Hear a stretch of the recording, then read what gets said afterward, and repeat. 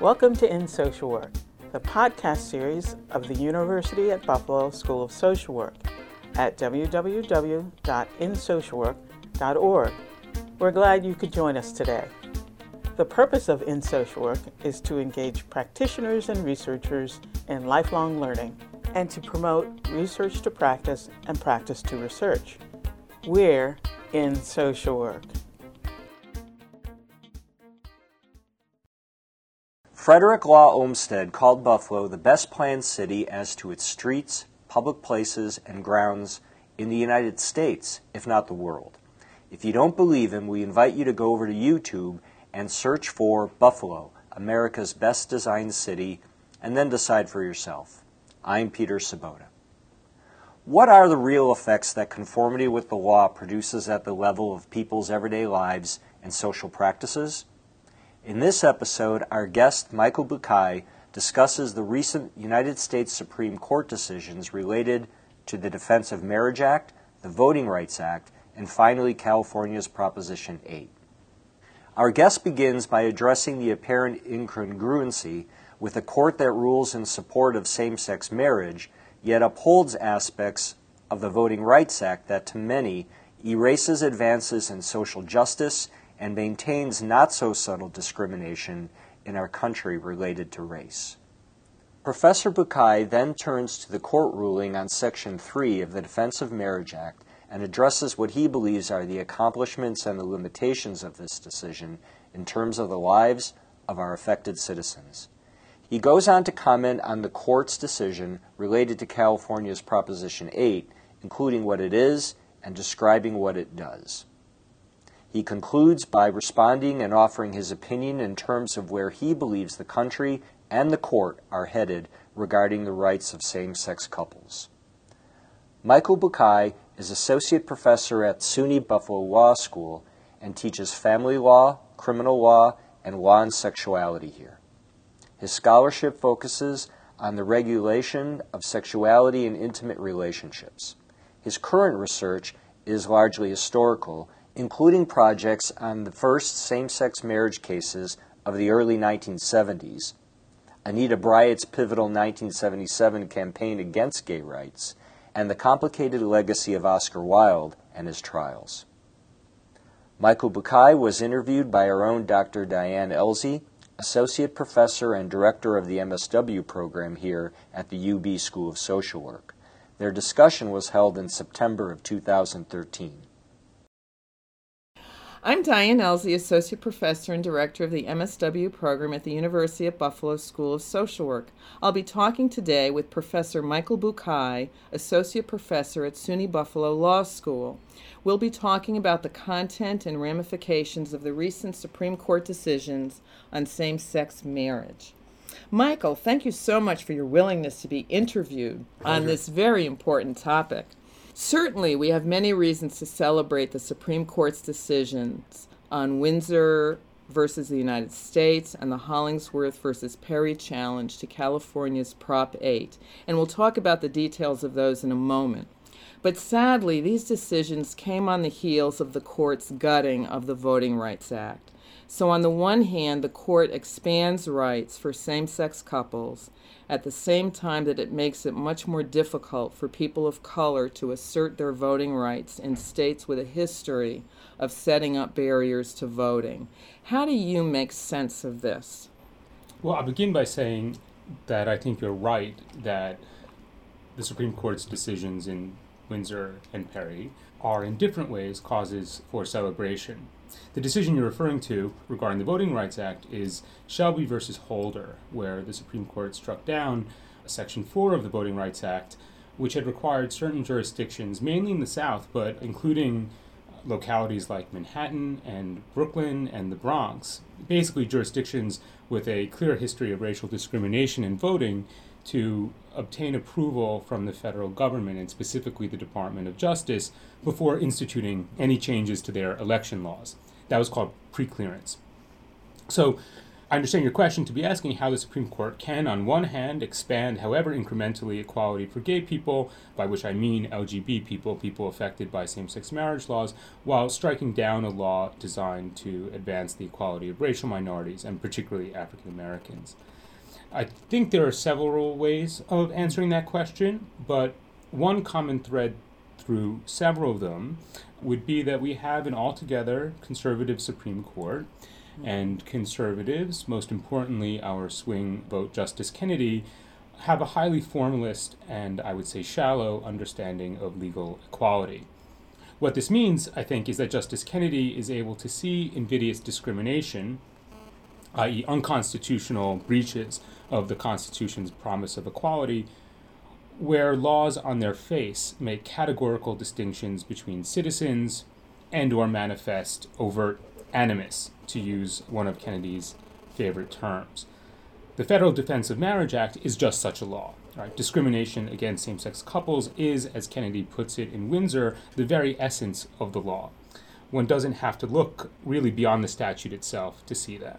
Turning to the Voting Rights Act, we might start by observing how rare it is nowadays to find laws that overtly discriminate against racial minorities in the same way that DOMA overtly discriminates against gay people, or at least against same-sex couples. And that's because the mechanisms of racial discrimination are much more subtle than in the days of Brown versus Board of Ed.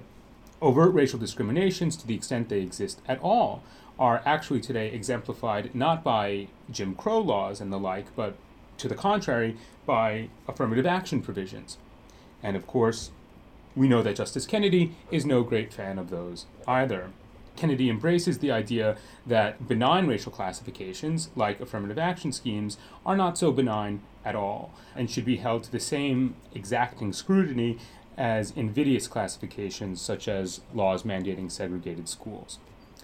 I'm not sure Kennedy would subscribe to that idea if he didn't believe, as a practical matter, that our society has made such great progress with regard to racial discrimination, that our laws, like our culture, can be post-race, right? And I think that last point is particularly relevant to Shelby, the Voting Rights Act case, where the 5 conservative justices on the court basically said that the jurisdictions covered by the law, again, primarily southern states, have made tremendous progress with regard to race, and that their election laws no longer deserve to be singled out for special treatment.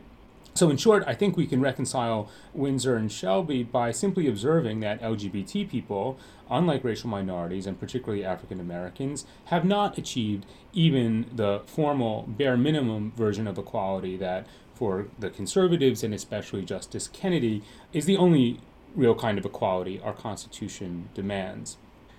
I think another way to link Windsor and Shelby, and this again refers primarily to Justice Kennedy, is their concern for federalism.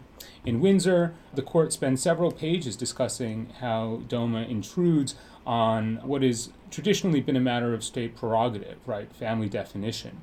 And in Shelby, the court struck down Section 5 of the VRA because in singling out certain states for special treatment, it undermined what Justice Roberts' opinion in that case called the equal sovereignty of the states. And those are both federalism concepts. The first refers to what's called vertical federalism, the relationship between the federal government and the state governments, and the other horizontal federalism, which refers to the relationship between the equally sovereign states. Finally, I'd observe that in the conservative justice's view, this special treatment, right, this requirement of preclearance for election changes, basically tars the jurisdictions in question with the brush of bigotry. Basically, they think Section 5 insults and stigmatizes those states and their populations, or at least their white populations. That kind of umbrage is reflected in both the majority and dissenting opinions in Windsor. There, again, Kennedy takes offense on behalf of the same-sex couples who are stigmatized by DOMA, while the conservative justices make a real point of taking offense on behalf of the legislators whose votes for DOMA are being cast as no more than irrational prejudice, mere animus, homophobia, hatred. Great. Thank you. Thank you for explaining that, because I just had to start with that because it was such a horrific decision, I thought, given what now some of these states are doing with voter ID laws and other ways that they're trying to limit people's voting rights. I'm glad we did start there. Yeah, it was a bittersweet week. So let's turn to the Windsor decision, which overturned Section 3 of the Defense of Marriage Act. Can you remind our listeners of the content of Section 3 of DOMA? Sure. Basically, Section 3 defined marriage for all federal purposes as a union between a man and a woman. The whole of DOMA was enacted in 1996 in response to same-sex marriage litigation in Hawaii. That wasn't the first same-sex marriage litigation in this country's history, but it was the first to be actually taken seriously by some of the judges who heard it. Right, so there was a real possibility, right, that same-sex couples might get married somewhere in the United States, and panic ensued basically across the country, including in Hawaii. So Congress passes DOMA, whose third section, again, basically says that even if a state like Hawaii were to change its definition of marriage to include same-sex couples, the federal government would not, for its own purposes, honor that designation. Okay. So what did the Windsor decision accomplish for same-sex couples? Okay. So far as I can tell, right, and much remains to be seen, it looks like Windsor has paved the way for married same-sex couples, legally married same-sex couples, that is to say, couples who were married in states that recognize same-sex marriage. It paved the way for those families to have all or nearly all the rights and benefits and obligations of married couples under federal law. So, for example, the Treasury Department announced that it will recognize all same-sex marriages that were valid in the place of celebration, okay, regardless of where the couple now lives.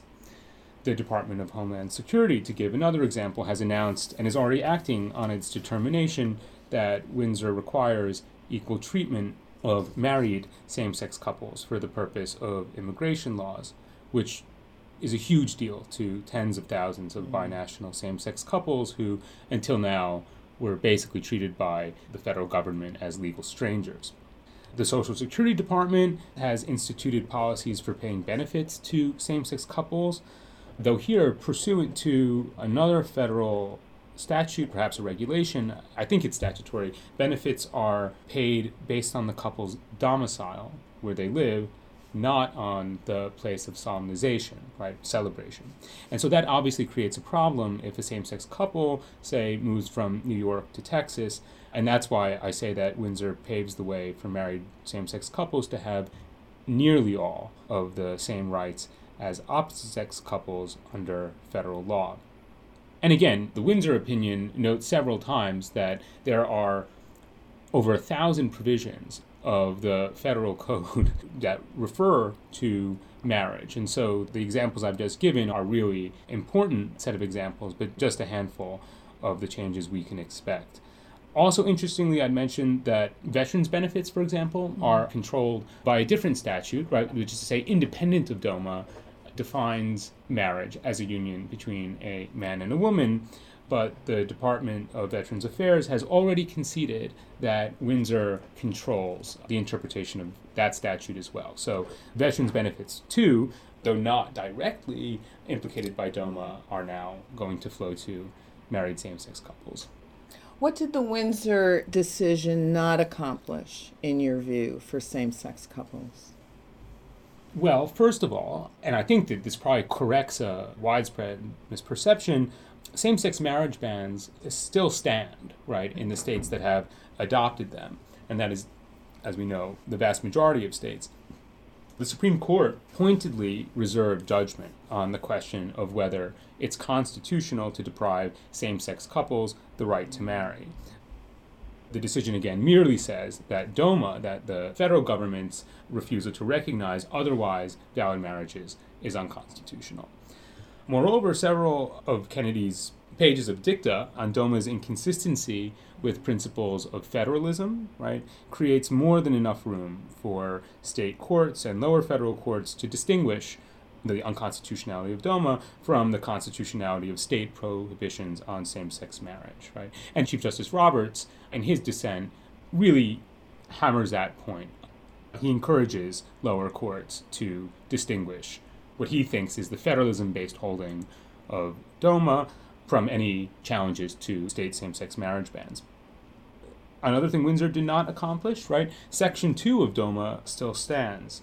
Hopefully we can talk more about that in a moment, but Section 2 basically says that same-sex marriages solemnized in one state, say again New York, need not be recognized in another state where such marriages are otherwise illegal, say Texas.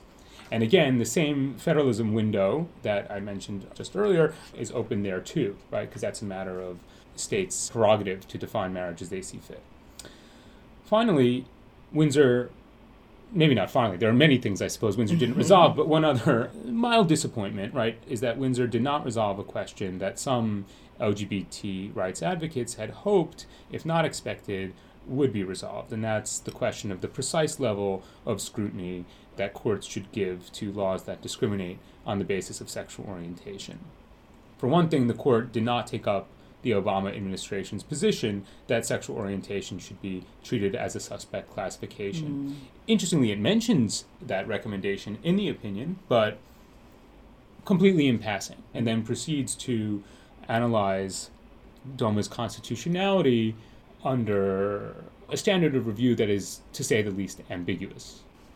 I very much enjoyed reading your recent article, Sexual Liberty and Same-Sex Marriage, an Argument from Bisexuality, in which you claim that same-sex marriage bans should be held unconstitutional under the Supreme Court's decision in Lawrence v. Texas, which struck down sodomy laws. And if I understand correctly what you just explained, the Supreme Court in the Windsor decision did not do that.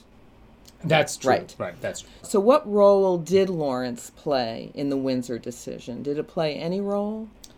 Well, it's interesting. It played arguably a greater role than even the plaintiffs in that case had proposed, right? Windsor proceeded on an equality claim all the way, right? She did not say that there was a fundamental right to marriage that was being infringed. She did not say, and this is the theory I set forth in the article you mentioned, that her right to enter into a same-sex relationship was infringed. She said simply that this law denies equal protection. And I think that it's correct to read Windsor primarily as an equality decision. Nonetheless, Kennedy does mention Lawrence twice, and it's kind of unclear precisely what role Lawrence is playing. He says, for example, that private consensual sexual intimacy between two adult persons of the same sex may not be punished by the state, and it can form but one element in a personal bond that's more enduring. See Lawrence, right? And then by its recognition, the validity of same-sex marriages performed in other jurisdictions, New York gave further protection and dignity to that bond.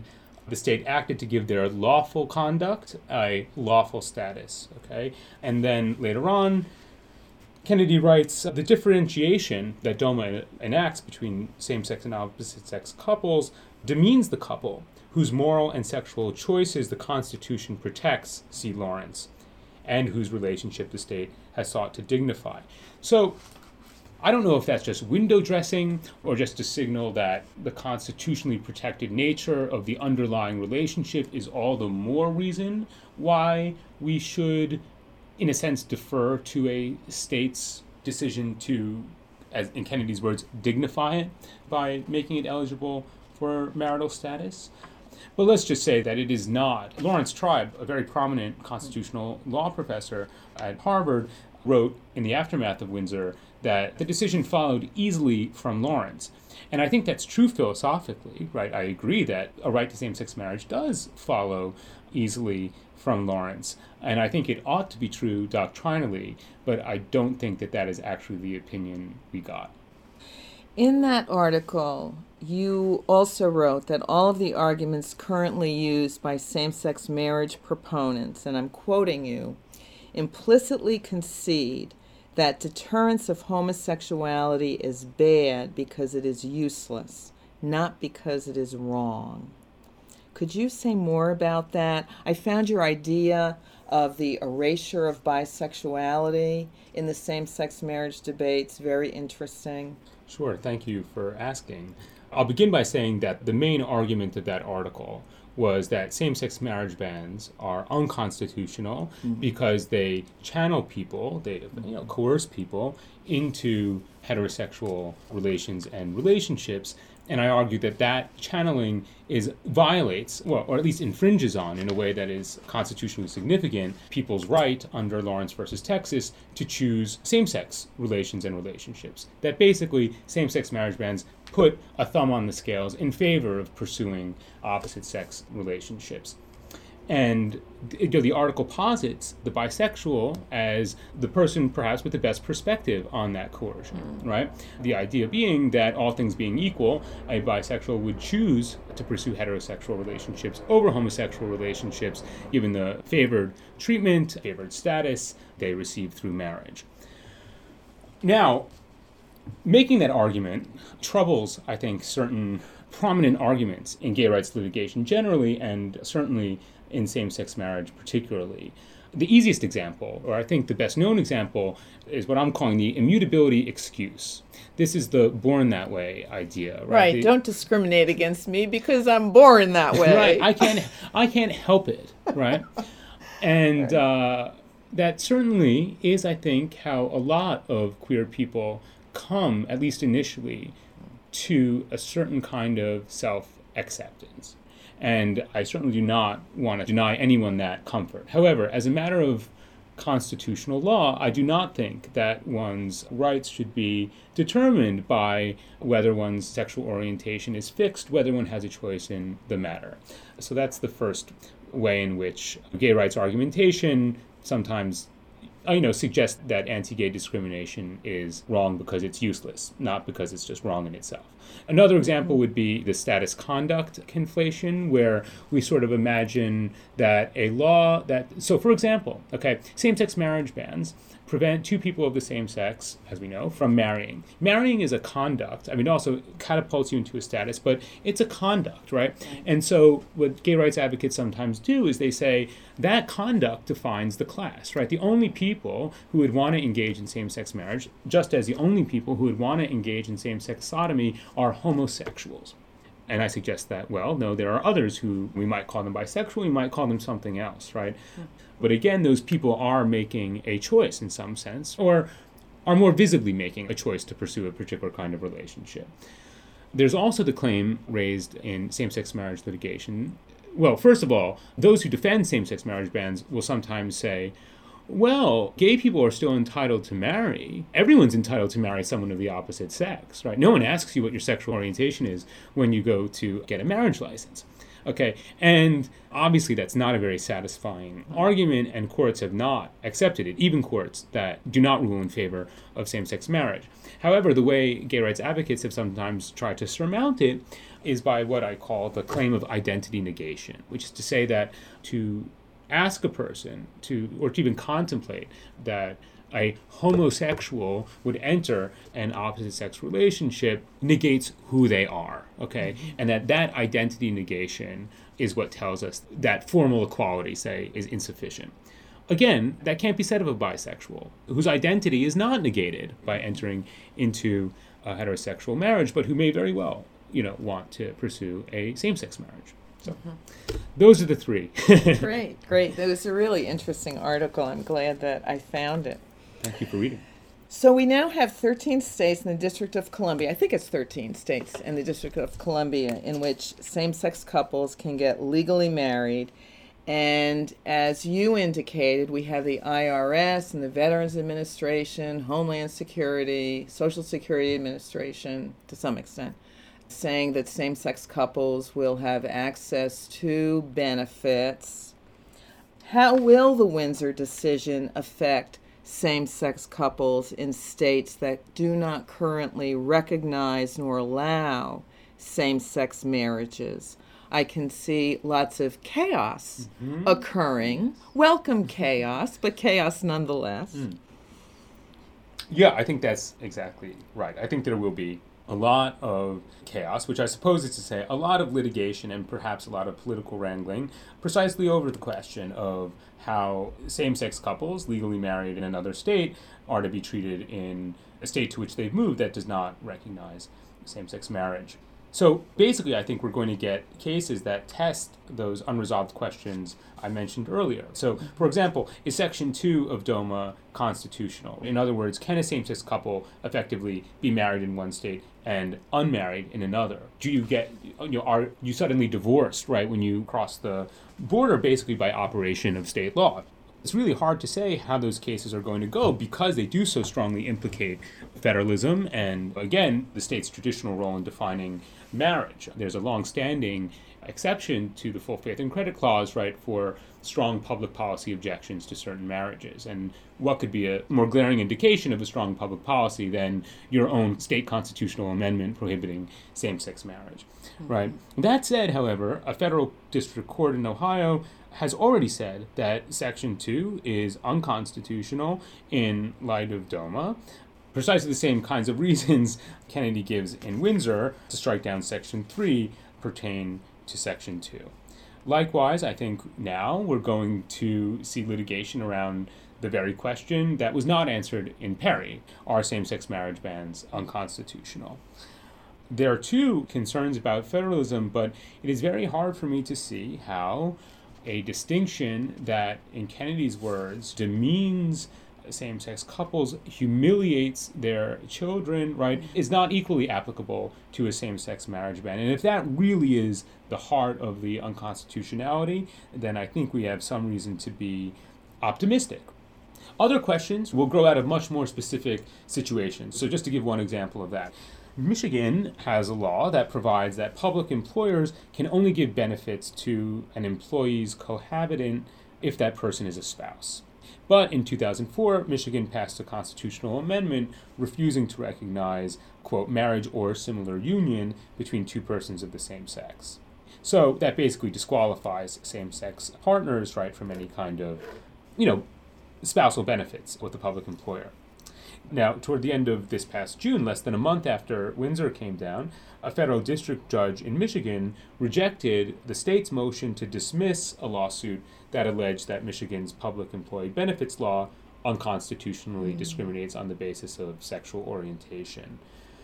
Citing Windsor, the judge held that plaintiffs were likely to prevail based on evidence that the law was motivated by anti-gay animus. Again, and it's hard to enumerate the many kinds of permutations of claims that will arise out of Windsor, but that's one of them. So now let's turn to the Supreme Court's decision in the Hollingsworth challenge to Proposition 8. Can you remind our listeners about Proposition 8, what it was and what it did? Sure. I'll begin by bringing us back to a set of cases called in-remarriage cases, where the Supreme Court held in 2008 that same-sex couples have a fundamental right under the California state constitution to marry. It was quite an expansive opinion. In November of that year, 2008, the decision was overturned by a popular initiative amending the California Constitution, and that was Proposition 8.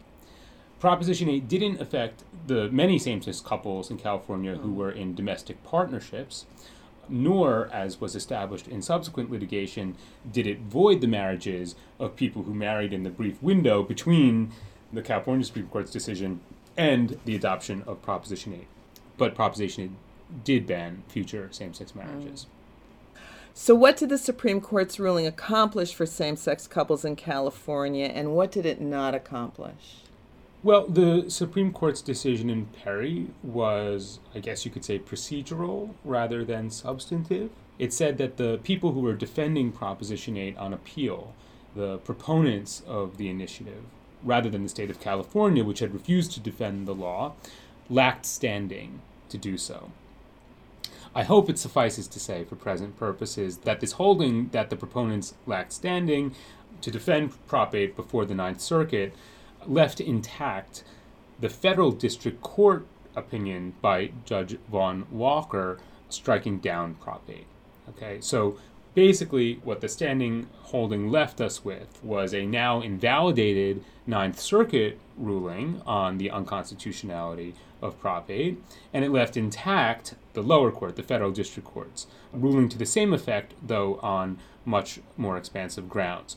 So what that meant practically, despite some very early questions about the geographical applicability within California of Judge Walker's opinion, is that the state of California is now back in the business of issuing marriage licenses to same-sex couples. Thank you. Is there anything that you find particularly compelling and significant about this pair of decisions, the Windsor decision and the Perry decision? Anything that you haven't mentioned? Sure. I can think of a few things that are significant, if not compelling.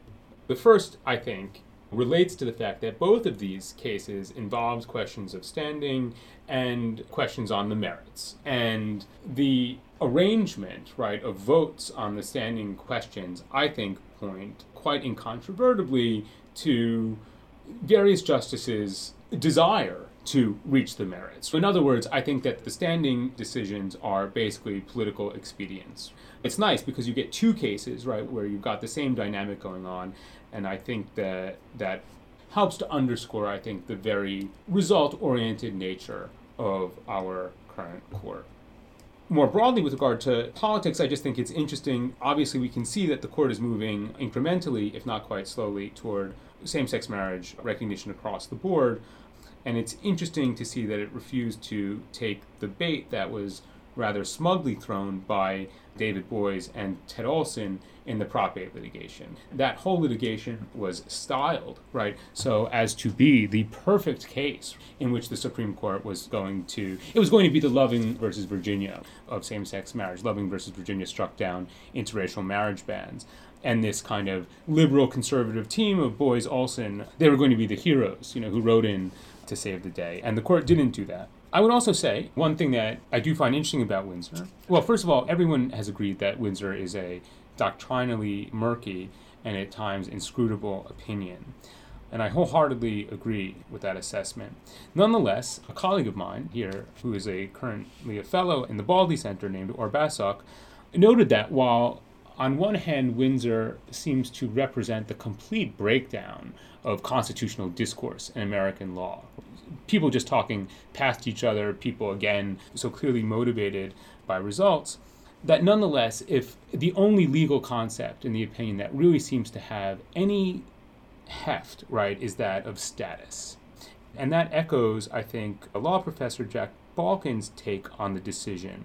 He sees Windsor as the embodiment of a prohibition on class legislation, which Balkin, looking to 19th century cases, defines as legislation that picks out a group of people for special benefits and special burdens without adequate public justification. Suzanne Goldberg, a longtime gay rights litigator and now a professor at Columbia, and I believe Cass Sunstein, a professor at Chicago, I think, had said the same thing about Romer versus Evans, where, 16 years ago or more, the Supreme Court struck down Colorado's Amendment 2, which basically effectively shut LGBT people out of the political process.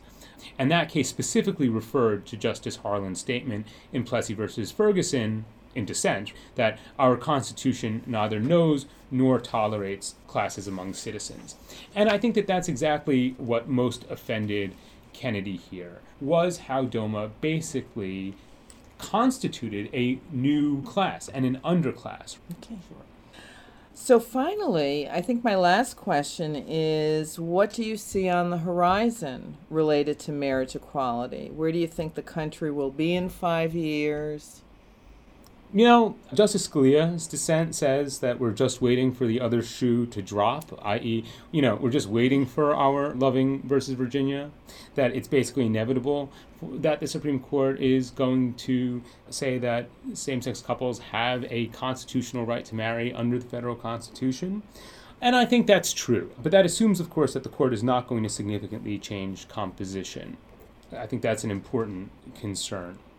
That said, it's very difficult, again, for me to see how the court's characterization of DOMA as demeaning of same-sex couples' dignity, as creative of an underclass, as a source of humiliation, quote, to the children of same-sex couples, isn't equally true of same-sex marriage bans. I think I do have one more question.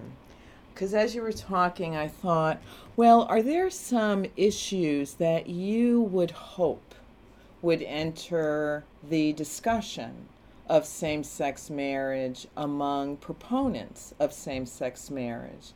Issues that you think would be helpful for gay, lesbian, bisexual, transgender, civil rights organizations to take on that perhaps we haven't been taking on? Yeah, I think certainly, whether or not it's done in the context of same-sex marriage litigation, I think that LGBT rights organizations absolutely need to continue to be, as they were for many years, at the forefront of pushing for alternative forms of family recognition.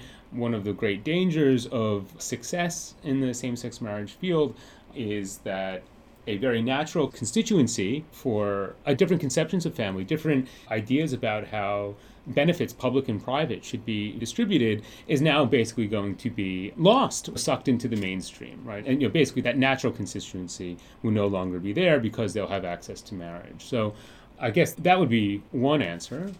I also look forward to the day when LGBT rights organizations can turn to other business. We don't even have, as you pointed out before this interview began, we don't even have employment discrimination protections at the federal level, and we don't even have that in most states. We do have, at this point, a majority of Americans protected by either state or local laws against discrimination on the basis of sexual orientation, but again, not in most states. And we have many, many fewer protected against discrimination on the basis of gender identity. That just seems to me a no-brainer, right? And something we've been trying to accomplish since 1971, and it still remains to be done. We've gotten what we thought was impossible, same-sex marriage, and we have not gotten what we thought was possible, and non-discrimination protections. Well, thank you. I want to thank you very much for your time this afternoon. Thank you. You've been listening to Michael Boucai discuss the impact and ramifications of the recent U.S. Supreme Court rulings related to the Defense of Marriage Act, the Voting Rights Act, and California's Proposition 8 on In Social Work.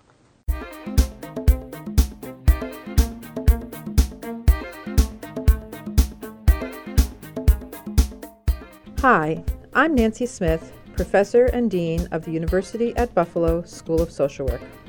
Thanks for listening to our podcast. We look forward to your continued support of the series. For more information about who we are as a school, our history, our programs, and what we do, we invite you to visit our website at www.socialwork.buffalo.edu.